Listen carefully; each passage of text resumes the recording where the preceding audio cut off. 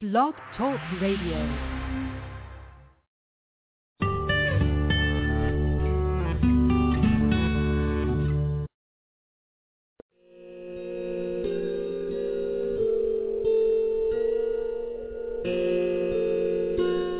The following program is brought to you by Bread and Roses, feminist news and public affairs on KBOO Community Radio in Portland, Oregon, since 1978, the longest-running feminist radio program in the country. We are now proud to bring our women-produced programming to Sylvia Global Media Network.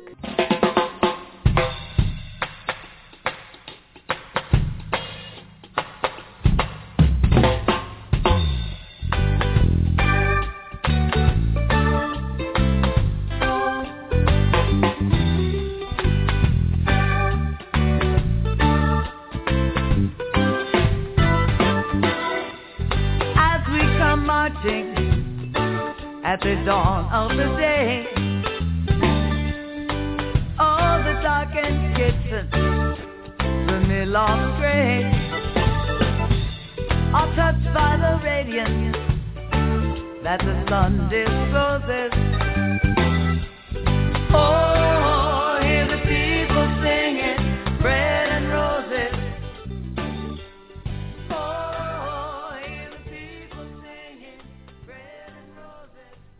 Welcome to Bread and Roses. I'm Delphine.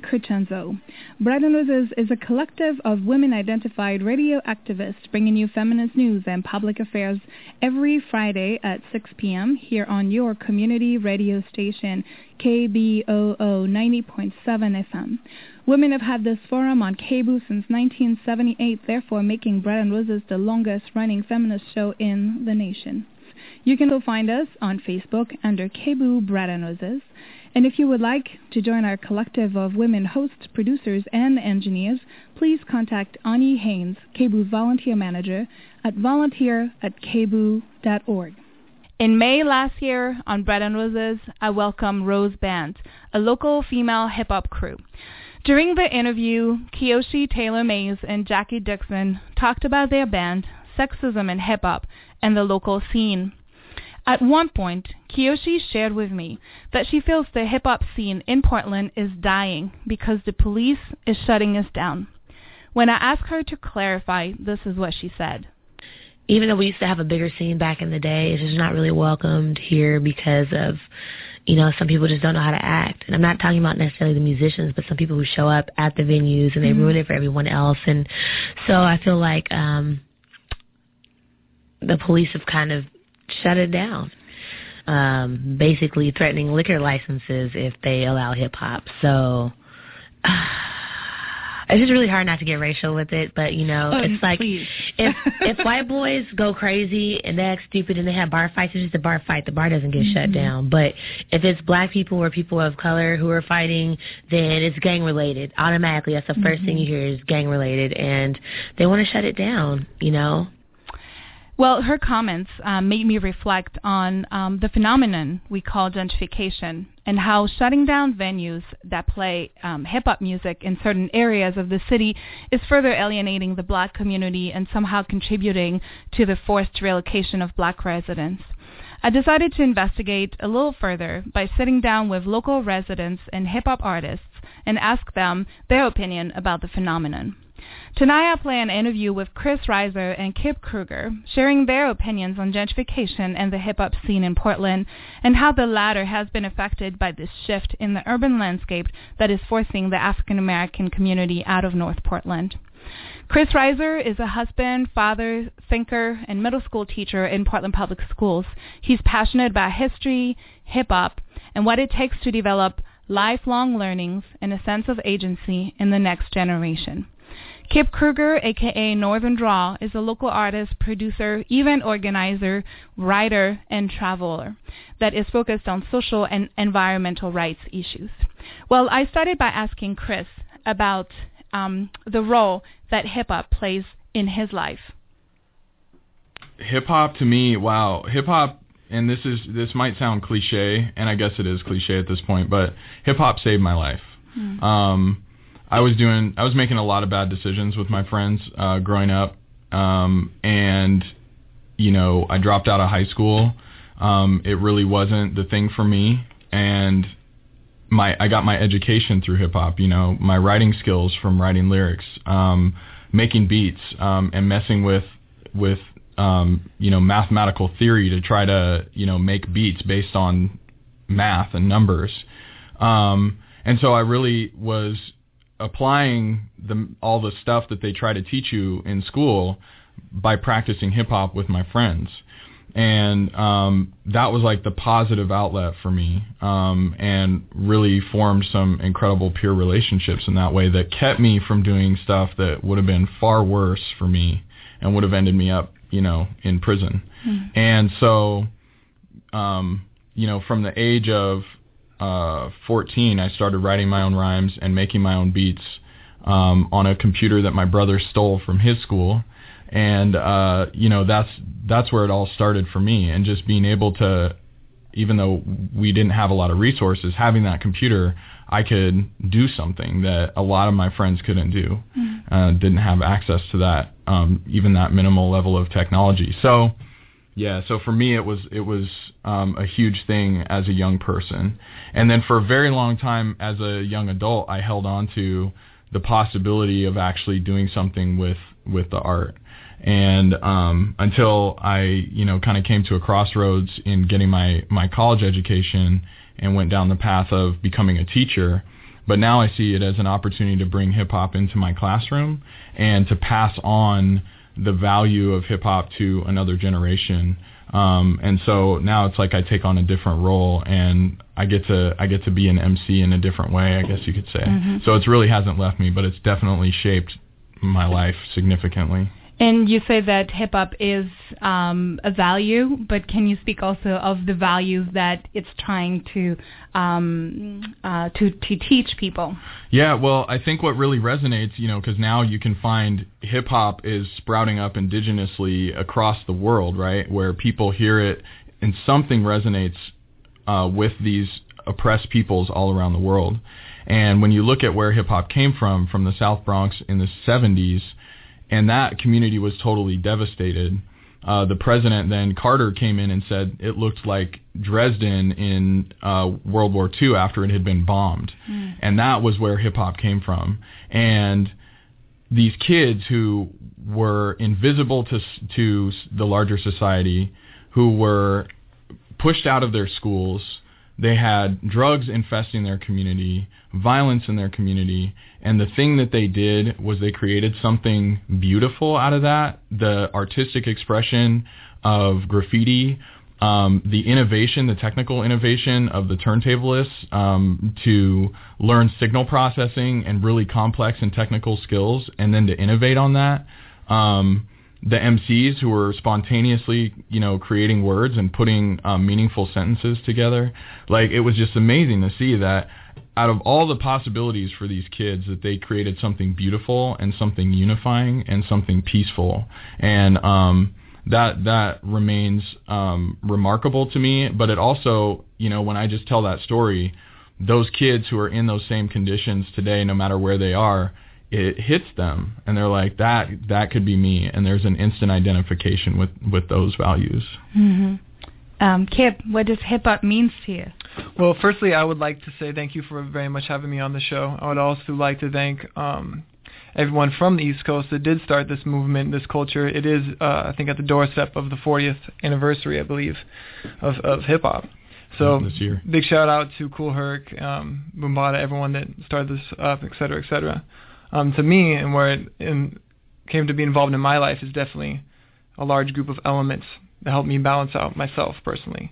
Because if people don't know what hip-hop is, it's comprised of 4 elements: emceeing, DJing, breakdancing, graffiti. So I was involved in all these things growing up because I felt like it was a good way for me to branch out, meet people, build myself mentally, physically, spiritually. And I still think that's the same way. As well, I was also skateboarding.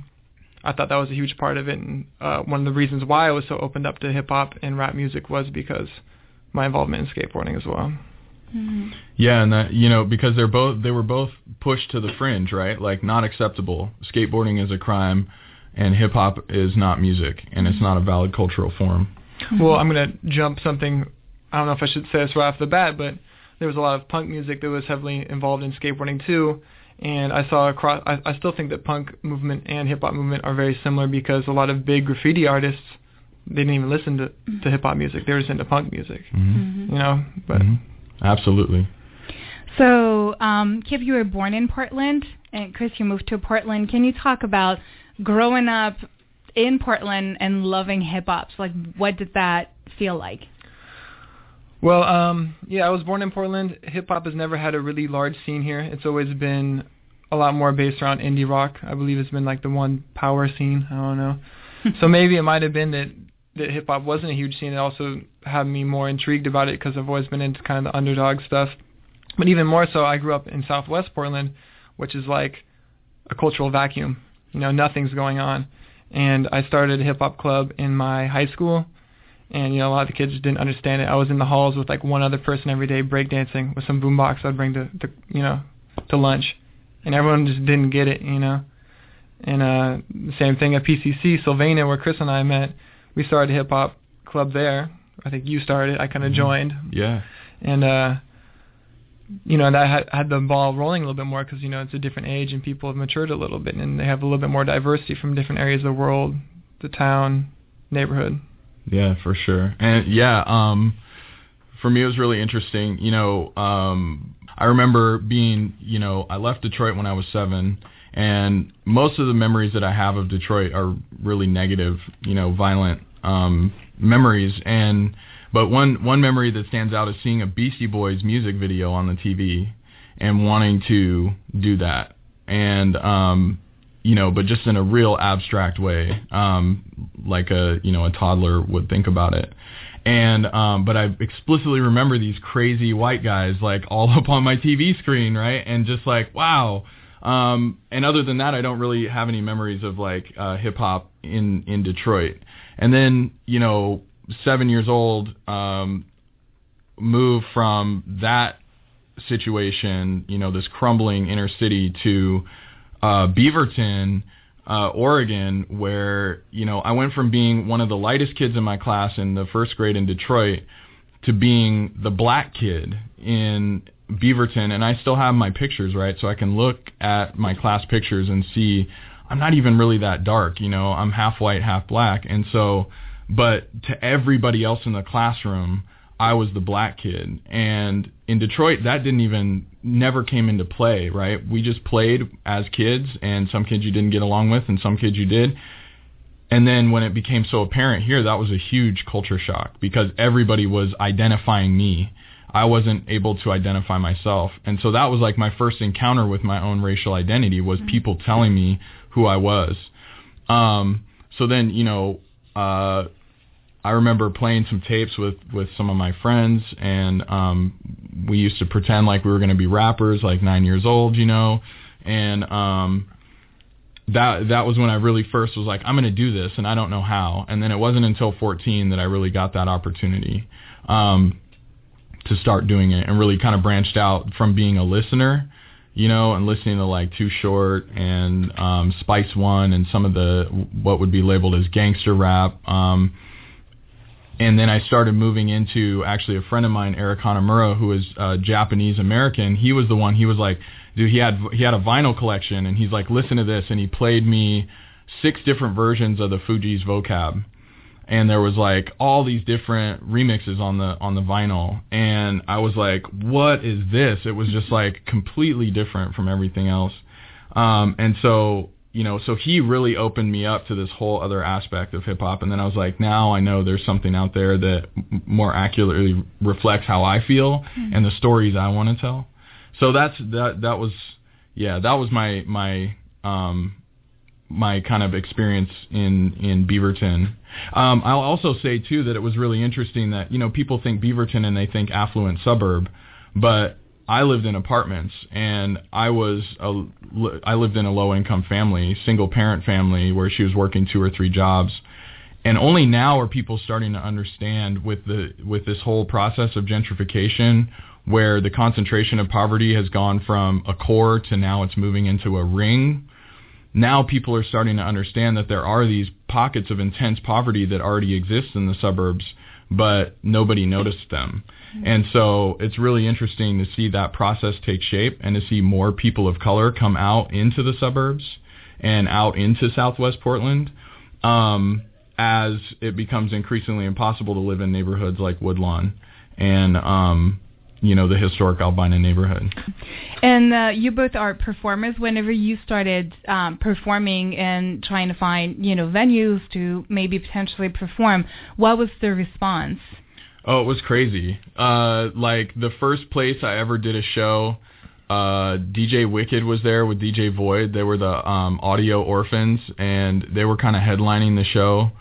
And it was at this like Latino restaurant / weekend like disco venue, right, in like deep Southeast Portland.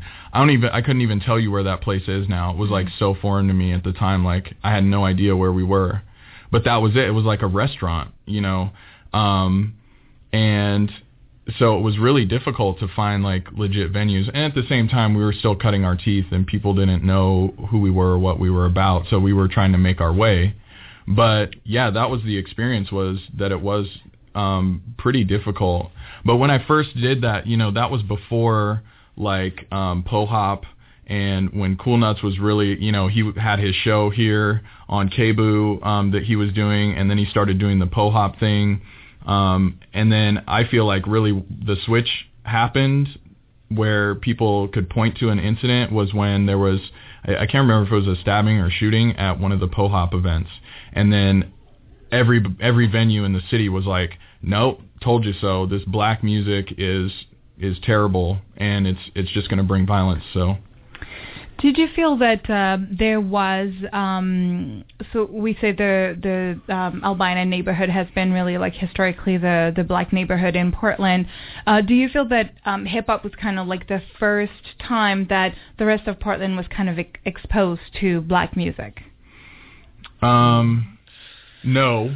There was a huge jazz scene here. Actually, Williams Avenue was like the spot, and some of the biggest names in jazz, big band, Dizzy Gillespie would come out and play a joint on Williams. And there's a book, I can't remember the name of it now, Jumptown, I think it's called, and it's all about the jazz history of Portland. And but the thing is like, you had to be one of those white folks who got it if you were going to come down to Williams and listen to some jazz music, because it was a very segregated time, and especially in Portland and in Oregon.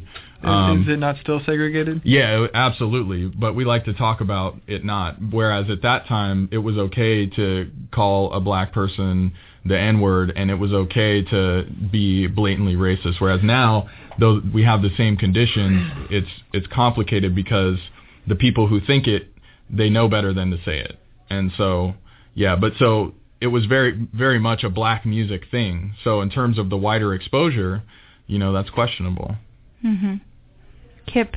I mean, Portland was one of like a couple other states that I think barred like African Americans from living in the state for a long time. I think public whipping.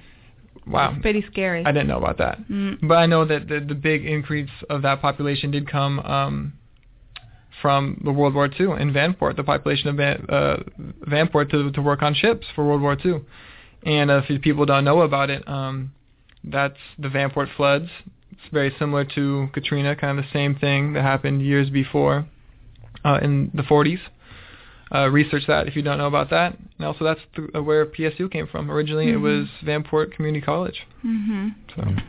Yeah, and that definitely, like before Kaiser Steel, which is also Kaiser Permanente, was the healthcare group that Kaiser Steel started to insure its employees.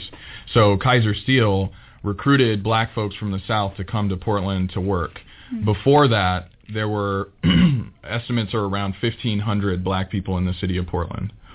After that, there was between 15 and 19,000. Some people have different numbers. And when you throw into that the floods, because they had a place to live, the housing wasn't permanent. They didn't tie the houses down to the foundation. So when the flood hit, the houses just floated away. But then that black community that was displaced, there were white folks. It was an integrated community. Well, there were black folks and white folks living in that Vanport area. I've heard some people say that it was actually segregated with the exception of the schools, but that black folks and white folks lived in the same community together. When the floods happened, the white folks could find housing. The black folks could not. And that practice of redlining that existed all the way up through the 70s as a practice of the real estate board hugely impacted black folks' ability to find housing. And so that was where the plight of the black community really started. And they actually experienced, just from the floods to I think the late 90s, there were 5 relocations of the black community in various parts of the east side of Portland, depending on what the city felt needed to be done with the land that black folks were living on. And I would like to mention on that too, on the redlining of those communities, what I was listening to and I've heard is that one benefit that did actually come out from that was building a stronger community and being able to live next to people that were of a lot of different professions. Like, oh, my neighbor over here is a lawyer, my neighbor over here is a dentist, et cetera, et cetera. So I think that currently, which has been a huge issue in the last 10 years of the gentrification of Portland, is you're dismantling these communities that have been here and have had these roots for a long period of time, and people are completely ignorant to it. And so many people moving here just have no idea about the roots of Portland. Mm-hmm. So. Yeah.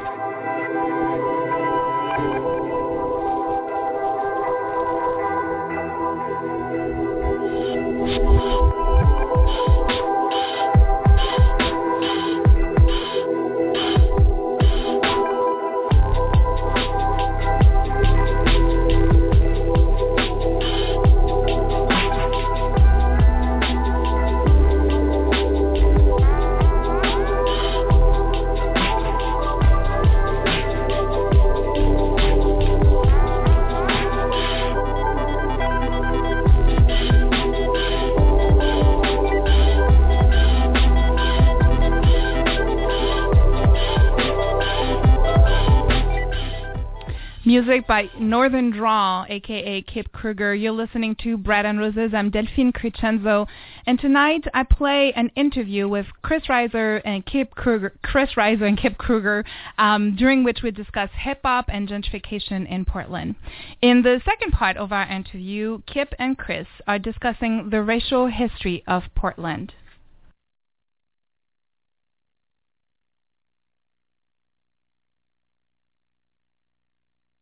The reality of the African American community here in Portland today, and then speak about gentrification, maybe what that is and what it means. So I just happened to I got the opportunity at a conference last week to hear this incredibly brilliant woman named Dr. Joy DeGruy speak about a number of issues relating to education, particularly of low-income black folks. And she brought up this phrase, this concept called the intergenerational transmission of trauma. And she said, she wrote this book called Post-Traumatic Slave Syndrome. And she talks about how slavery has a legacy that affects the 5-year-old boys that are in kindergarten today, that affects the 5-year-old girls that are in kindergarten today. And it's been such a long process that the impacts are very hard to pick out, right? But with her background in clinical psychology and in social work, she applies both of these approaches, a very humane approach, at the same time a very clinical approach, to trying to understand the impacts. And so she talks about that intergenerational transmission of trauma, but then she pointed to Portland specifically, and she said the serial displacement of the black community is trauma. That is massive trauma that has been inflicted on this community.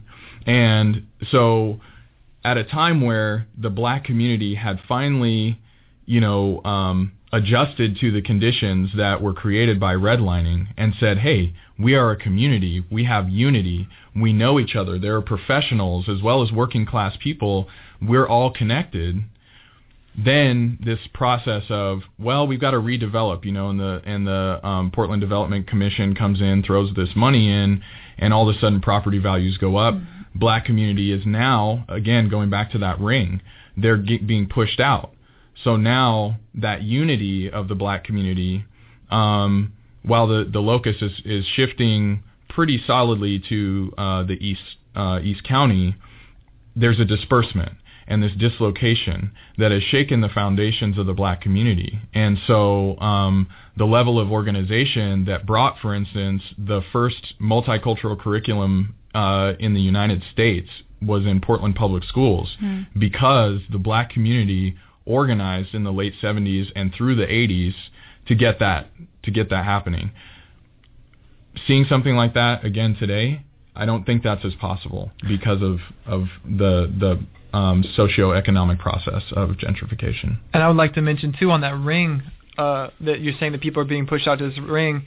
What we talked about earlier, Del, is like the numbers. You see a large increase of these populations moving to the so-called numbers.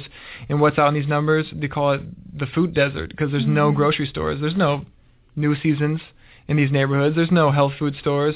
There's no progressive-minded, food-oriented things like that. It's going to be a corner store with not healthy food, not healthy malt liquor.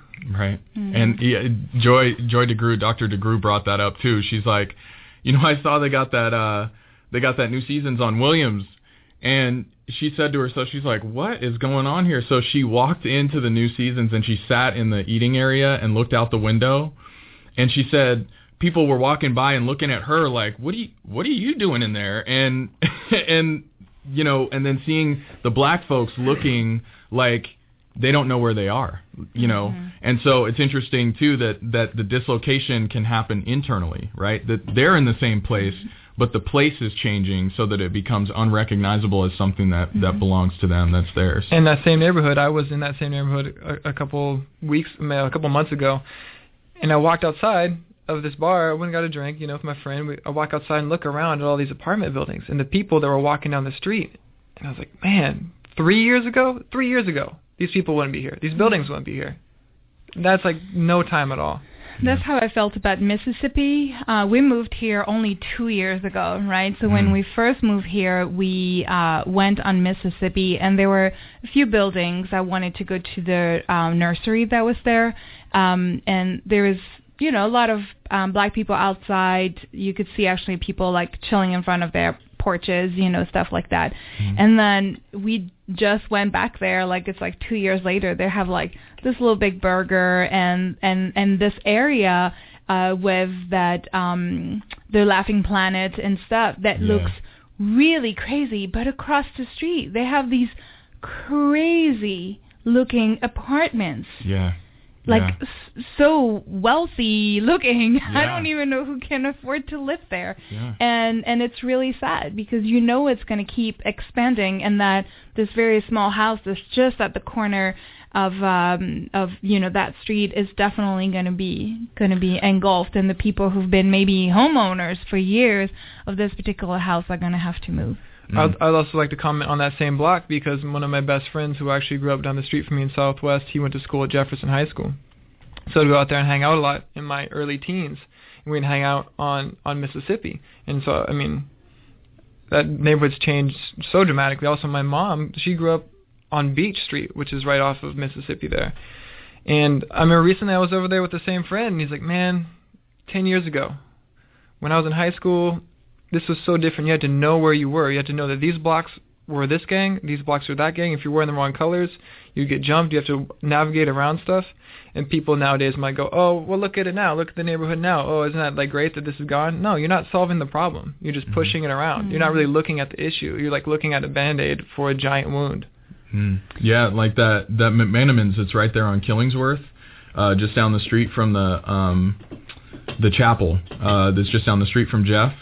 How many families in the black community laid people to rest in that building, and now you can go get a burger? What does that say to that community?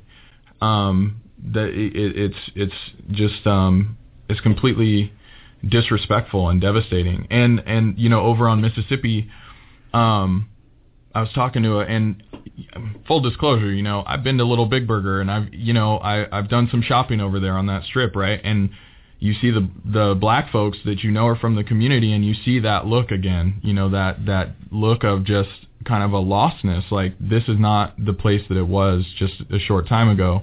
And I was talking to a friend about the rebuilding center that's right there, and I was like, man, it's cool, it's like this eco building, and he's like, that basically that place exists because of the dismantling of the neighborhood. They take the houses apart, and that's where the pieces end up. And then the people who are moving in and fixing up the houses, that's where they're pulling their parts from for the houses, And that is the processing center for the dismantling of that community. And that just was like, just blew my mind, right? Because it's like they're doing good, they're, reducing construction waste. And that's the Portland thing, right? I mean, people move to Portland for things like this. Yeah. And so how is it that we come to a place where instead of fostering our community and the people who live here, we try to attract people from the outside by pretending to be something that really we are not? Well, I want to mention about that. That's just like Portland style, Like people, I remember, I worked at a restaurant recently, and someone looks at me and goes, "Can I ask you something?" I'm like, "Yeah." "Are you from Portland?" I'm like, "Yes, I'm from Portland. How'd you know?" "I could just tell by the way you dressed." And I was like, "Oh yeah, is there a way?" She's like, "I just know that dress." And I think about it, so many people move to Portland and they buy the clothes that looks like it for really expensive. It's kind of like, why are you buying this style of life when it's just, this is our life, man? Like, you're trying to replicate this stuff, and kind of you're attracted by this community-oriented stuff, but you're not participating in the community and helping out the community. It's like people, another good quote, I speak kind of metaphorically, but my friend's like, keep Portland weird. Portland's always been a great place for the underdog and people with the undervoice. Kebu especially, thank you. I mean, I love to support Kebu. Amen. So people are moving here because they see the weird. Oh, Portlandia, people are so crazy. Let's move to this city. But they're not bringing the weird. They're scaring the weird away. Last Thursday totally went down the drain when the clown house left. There used to be a clown house full of clowns. It was great. They got evicted, and ever since then, it's just been a party. It's been no longer about the art, people selling the art. It's been about people getting drunk and walking around in circles. Yeah. And thank you for sharing this story about their rebuilding center. I had no idea, and it's another, that's why I'm looking at gentrification through the lens of hip-hop, because I think that it's something everybody would tell you, I love hip-hop, it's so hip, it's so this, it's so that, and very few people actually understand that hip-hop is a culture, it's not just a genre of music. But and the people are just like so into it, but then whenever it goes to like going to a club and they see people that they think are threatening, of course, media plays a big part in who is threatening in our society. But then they don't want a part of it, right? So they want to be able to walk in safe streets, to have their little restaurants, to go to places where they can be green and they can be this and they can be that. And they still want to be hip, but then, as you say, they're not able to support the community or just even embrace who is part of the community. Right.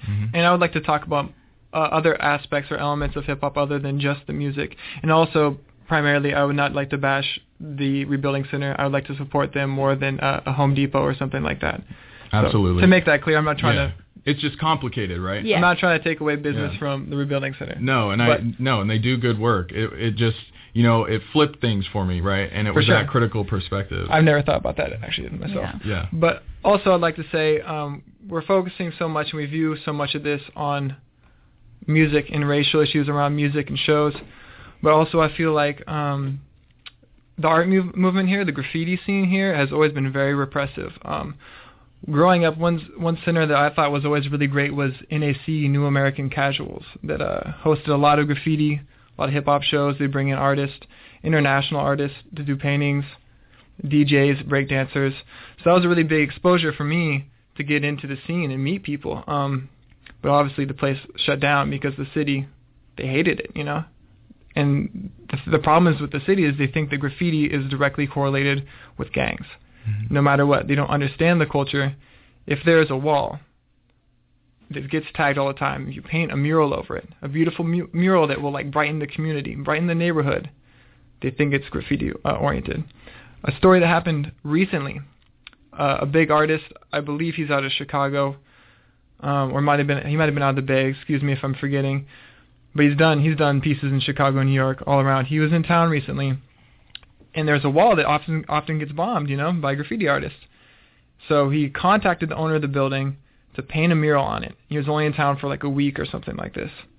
Starts painting on it. The cops show up, and he either called or the owner showed up and said it was okay that he painted this mural on the wall. Well, the cops leave. Then about 20 minutes, 30 minutes later, the graffiti task force shows up. And they start yelling at him, going, "This was not approved by the city. You have to pay a $250 fee, wait like a week to a month to be approved by the city," which I don't believe is that the fact. So he had to buff his own mural, and he couldn't do his own mural. Well, this kind of is a controversial thing. Why would the graffiti task force not want that mural there? Maybe because people bomb it all the time. That keeps their job relevant. Right. Not to mention, like, what authority should they have over somebody else's property? If the building owner wants that displayed on the side of his building, isn't that his prerogative? Would the graffiti task force be showing up if it was a Clear Channel billboard, that was advertising alcohol? No. That's perfectly legitimate commerce, right? So we can get blasted with these corporate messages all day long. Mm-hmm. And where's our corporate advertising task force that looks for lies in advertising and then finds the companies who lie to us? That's what I want to see in my community. I don't think there's any place for a graffiti task force to be cracking down on any mural, in my opinion, let alone a perfectly legitimate piece of art that was commissioned by the property owner. We're supposed to value property rights in this country, and yet, because, again, of the associations and connotations that hip-hop culture has in the wider culture of the United States, we find ourselves in this situation where we're paying police officers to come and crack down on legitimate expression. Mm-hmm.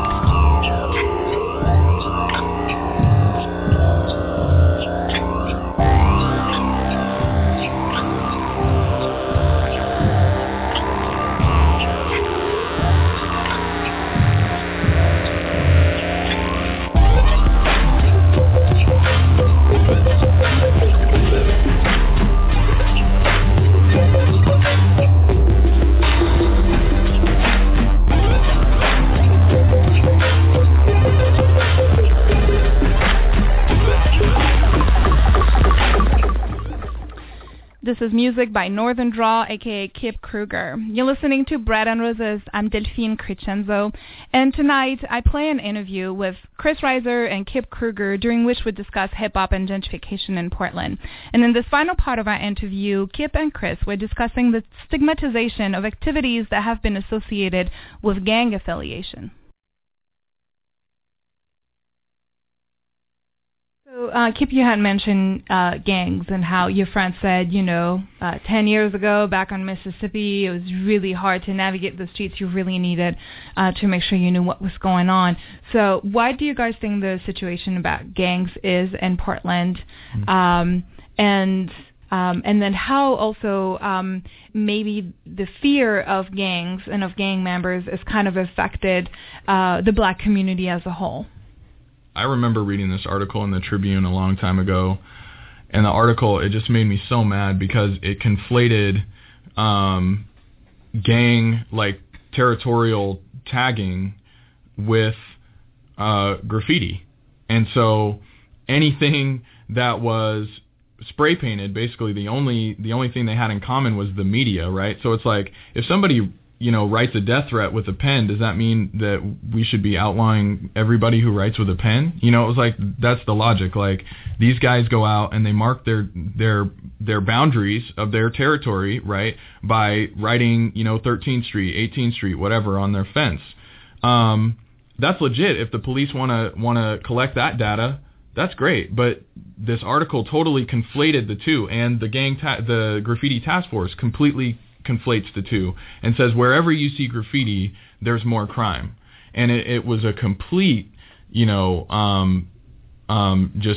misnomer for what is actually going on. The two communities have I don't want to go so far as to say they have very little overlap, but the two activities are completely different activities. And 9 times out of 10, the graffiti artist that's painting that full-color mural is not affiliated with a gang. Nor a criminal. Right. Well, I'm not going to be able to speak much about gangs other than the graffiti point in particular, because that's not part of my reality. I was never tried to be into that reality at all. But graffiti-wise, if anyone that does, that style of art, that element, anyone knows what a gang tag is versus someone with a hand style, with a name, everyone knows that. But maybe they're using it as another tool just to downplay like these scenes and kind of like use the law against them. I mean, there's lots of scenes of music right now and just beyond hip hop that like the club owners are being considered club sympathizers, but maybe he's using it as a crutch to take over these clubs. I don't know.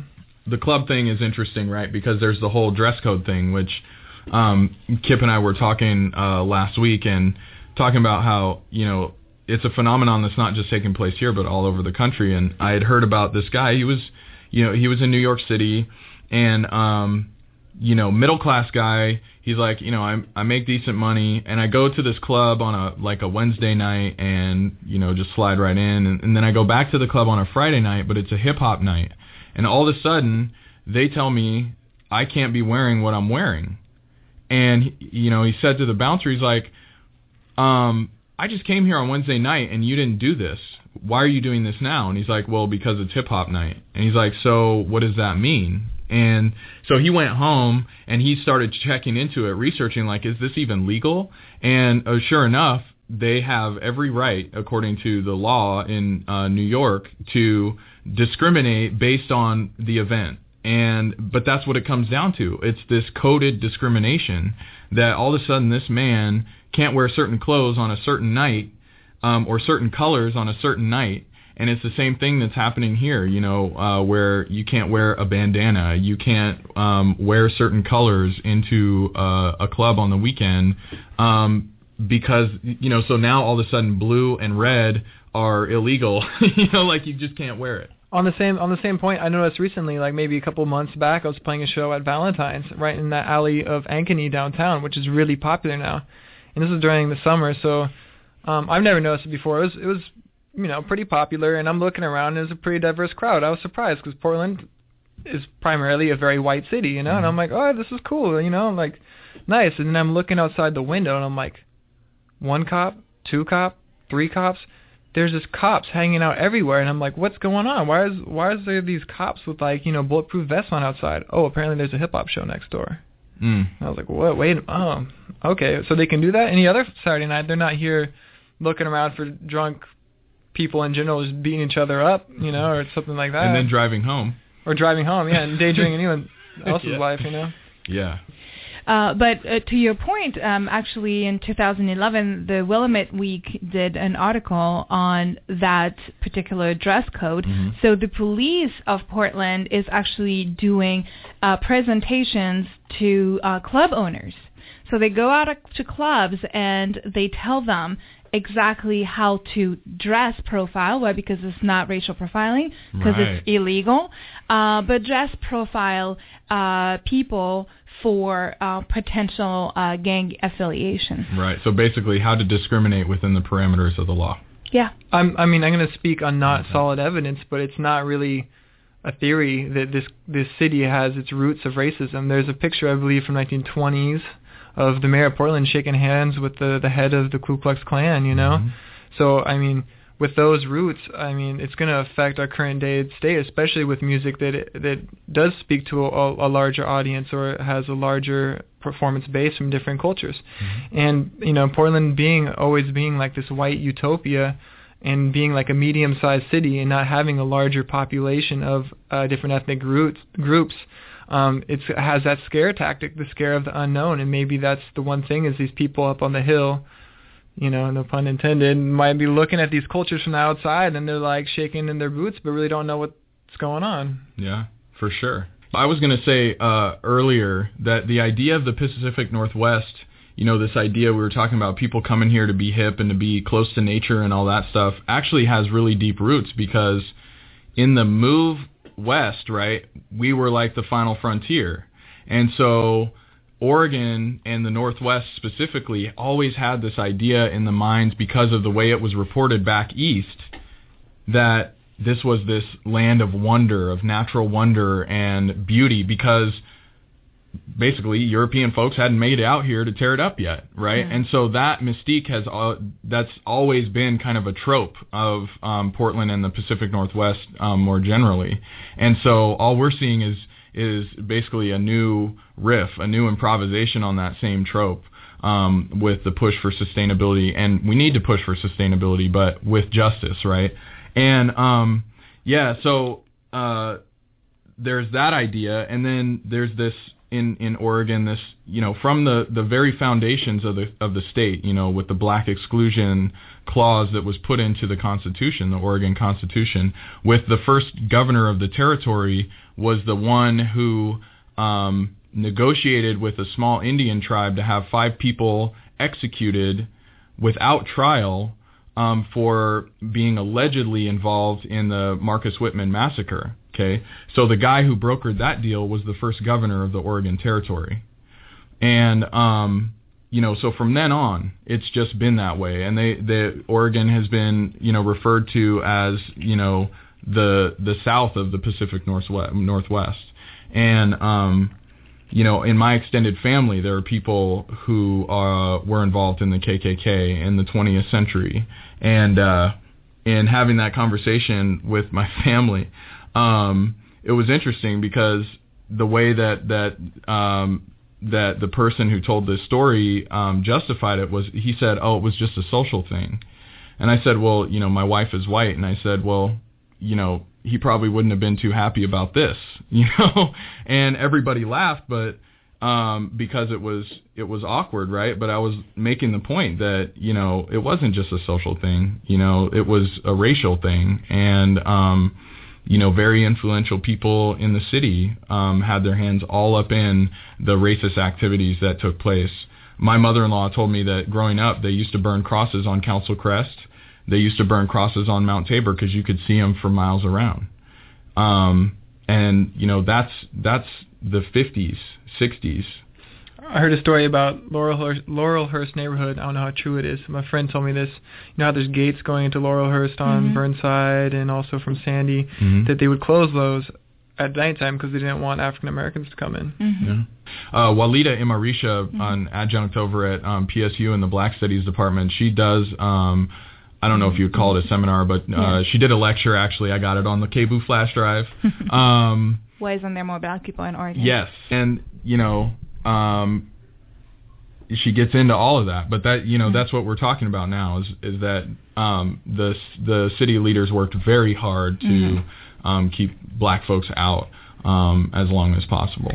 And so, do you think that that's also what gentrification is in some ways, another attempt at keeping this core area of Portland? I think I don't know how intentional it is.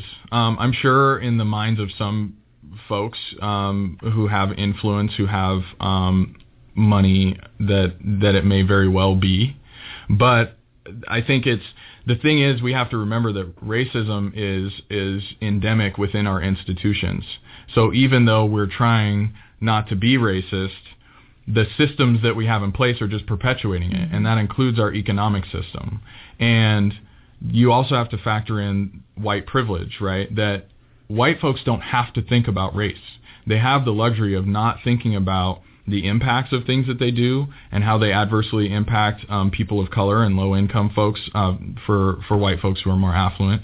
And so when they see the blight that had become the black community, right, because of the processes that were put in place that were explicitly racist, and then in the late 90s are looking at, well, this is just terrible. They're not thinking, because of that white privilege, that in that lens that they don't have to be able to put on, well, how is this going to affect our people of color? They're just like, wow, we need to fix that up. Let's pour some money in there. And the impacts that come, intentional or not, still roll out on racial lines. And I would like to say, too, that this story has been told many times in many different cities all across the United States. Mm-hmm. And whether it's conceived racially or not, it's outside interests that are coming in and spending that money to change these housing runs. Maybe some from Portland, but Oregon's economy is not that big. It's not that big to have this huge, to push this huge infrastructure, you know. Mm-hmm. So people with power know what's going on, and they've done this before. Yeah. As we get ready to wrap up, I'd like to ask, what do you think the city of Portland could do to be more inclusive and more culturally sensitive whenever it comes to the hip-hop scene, the hip-hop culture, and the African-American culture as a whole?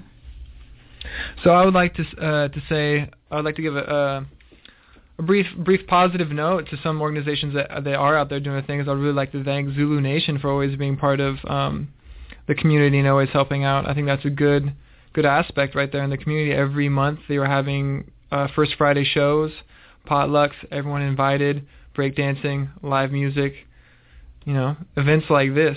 And I think it's also really up to ourselves as a hip-hop community to unify and find more of a place. We can't just keep on blaming it just because a venue shuts down, but really supporting each other in all across the elements. Yeah. Critical race theory basically looks at racism as being not only endemic but permanent. And I kind of go back and forth on whether or not I wholeheartedly agree with the tenet that racism is permanent feature of our society, because there's a piece of me that hopes that we can really bring an end to this. Mm-hmm. That said, I think that really the way that things are going to change is, as Kipp said, is that we have to come together as people, and we need to assert ourselves to the system, because the system is not going to change. Again, its operating system is racist and classist and sexist. And sexist, absolutely, and ageist. Yeah, I mean, it is oppressive. Okay, the systems that we have in place are oppressive across all of those intersections, and we are going to have to be the ones to change it.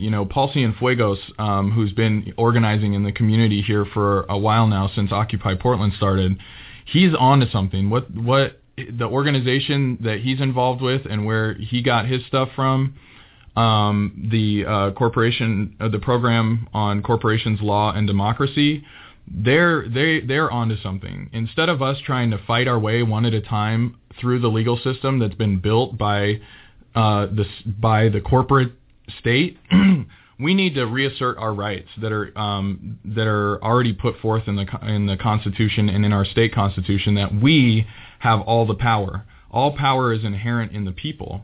So we have to organize, we have to realize that, and we have to act on it. And then I want to give a shout out to the Coalition of Communities of Color, because they're working extremely hard to bring unity amid this gentrification and displacement, and to try to organize that ring into a unified voice that speaks for the poor, that speaks for people of color, no matter where they are in the greater Portland area. And I think that's what we need, is more grassroots organizing. We need a long view. Definitely Zulu Nation is bringing it on the specifically hip-hop tip. There's some great artists out there, Speaker Minds, Rose Bent, Mike Crenshaw, Dina B, hold it down. So many people doing wonderful things, and we just got to get together. We got to set our agenda, and then we got to make it happen. But it's up to us. I agree. And let's bring it back to the roots of hip hop. Let's bring it back to having community events, organizing ourselves, having a good time, getting together, having the barbecue, the dancing, a good time, and let's talk. Let's plan out our future. Where are we going to go? How are we going to build this infrastructure for hip-hop and more of that, of culture, of different people within Portland? Yeah. And that sounds very Portland, actually. Yeah. Let's do it. Yeah. Let's do it. Any final words? Thank you. Yeah, thank you. Shout out to DJ Common Denominator, the missing link between Kipp and I here. Wish you were here. Yeah. Just keep doing your thing, hip hop, Portland hip hop. You guys, there's so much good music out there. I love listening to it, and I love my city, and I'm committed to affecting real radical change. I'd also like to thank all the roots of hip hop and your large tentacle that's spread all across the world and influenced so many people of all different denominations, of all different races and viewpoints. And I hope that you grow and influence many other people to grow through a very spiritual. Well, you're listening to Bread and Roses. I think that Kipp was saying a spiritual path. You've been listening to Bread and Roses. I'm Delphine Crescenzo. We are a collective of women identified radio activists, and we bring you feminist news and public affairs. We always welcome new collective members. You can contact Ani Hain. She is KBOO's volunteer coordinator, and her email is volunteer@kboo.org. You can also find us on the web, kboo.fm/Bread and Roses, and also like us on Facebook. KBOO Bread and Roses is where you can find us. Friday at 6 p.m. I'll be back with Leanne Kranz, and we'll be interviewing Joy Harjo, renowned Native American poet, musician, and author. She'll speak about her forthcoming visit to Portland. And so I thought in honor of that particular show, I'll be playing a song from Joy Harjo and Poetic Justice, Letter from the End of the 21st Century is the name of the city, and the song is The Real Revolution is Love. Where houseplants are bigger down this way.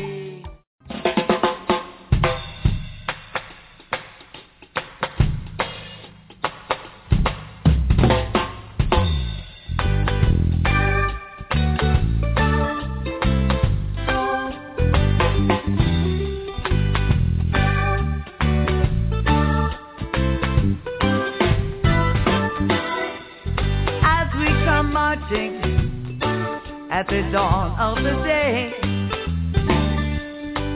all the darkened kitchens, the mill-off gray,